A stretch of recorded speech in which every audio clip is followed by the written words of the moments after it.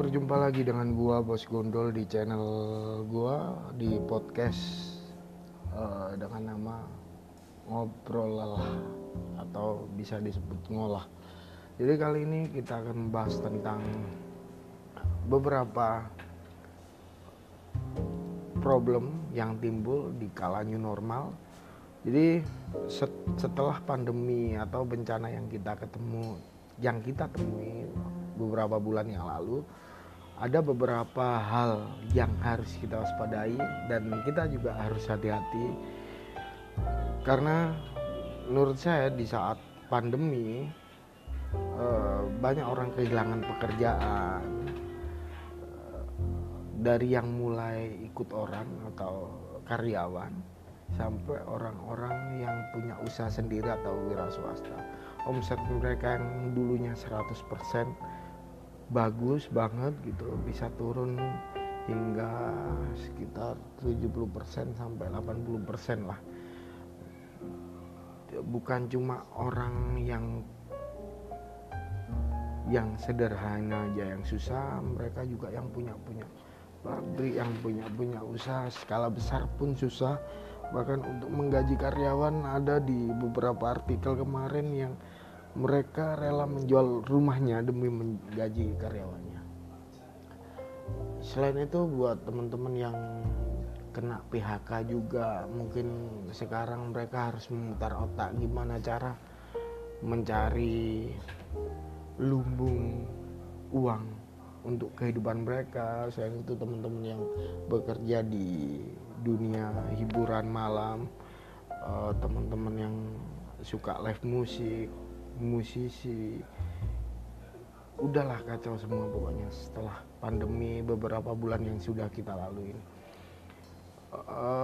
Setelah pandemi berlangsung dan masih berlangsung, ada wacana untuk new normal atau kembalinya kita ke normal, cuma normal yang baru yang kita harus melalui itu semua dengan sesuatu yang dengan menjaga kebersihan. Jadi mewajibkan pakai masker, cuci tangan minimal 60 detik gitu. Nah, di saat new normal ini otomatis ada beberapa hal yang harus kita waspadai, dikarenakan banyak dari orang-orang kehilangan pekerjaan dan tingkat stres lebih mudah lah terjadi.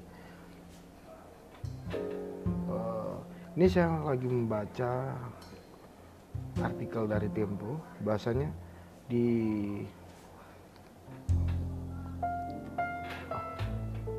2020 ini, jadi setelah pandemi ini banyak kasus-kasus kriminalitas 5 yang meningkat, yang banyak ditemukan, yakni pencurian dan dengan pemberatan, kayak begal gitu.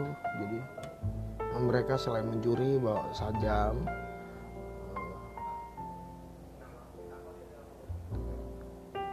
habis itu narkotik, pencurian kendaraan motor roda 2. Memang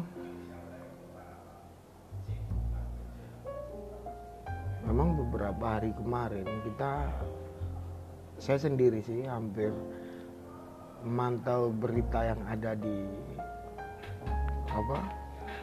kanal berita resmi ataupun yang online ataupun yang offline. Memang banyak lagi terjadi kriminalitas, pencurian, penjamretan, curi dengan tindakan kekerasan gitu. Jadi harapan saya buat teman-teman yang mendengarkan podcast ini biar lebih hati-hati dimanapun kalian berada, apalagi kalau kaum hawa ini yang suka jalan-jalan malam. Kalau nggak gitu habis nongkrong terus mau pulang, hati-hati gitu. Mungkin seperti itu. Oke, sekian, terima kasih untuk podcast hari ini. Semoga kalian di sana sehat semua. Terima kasih.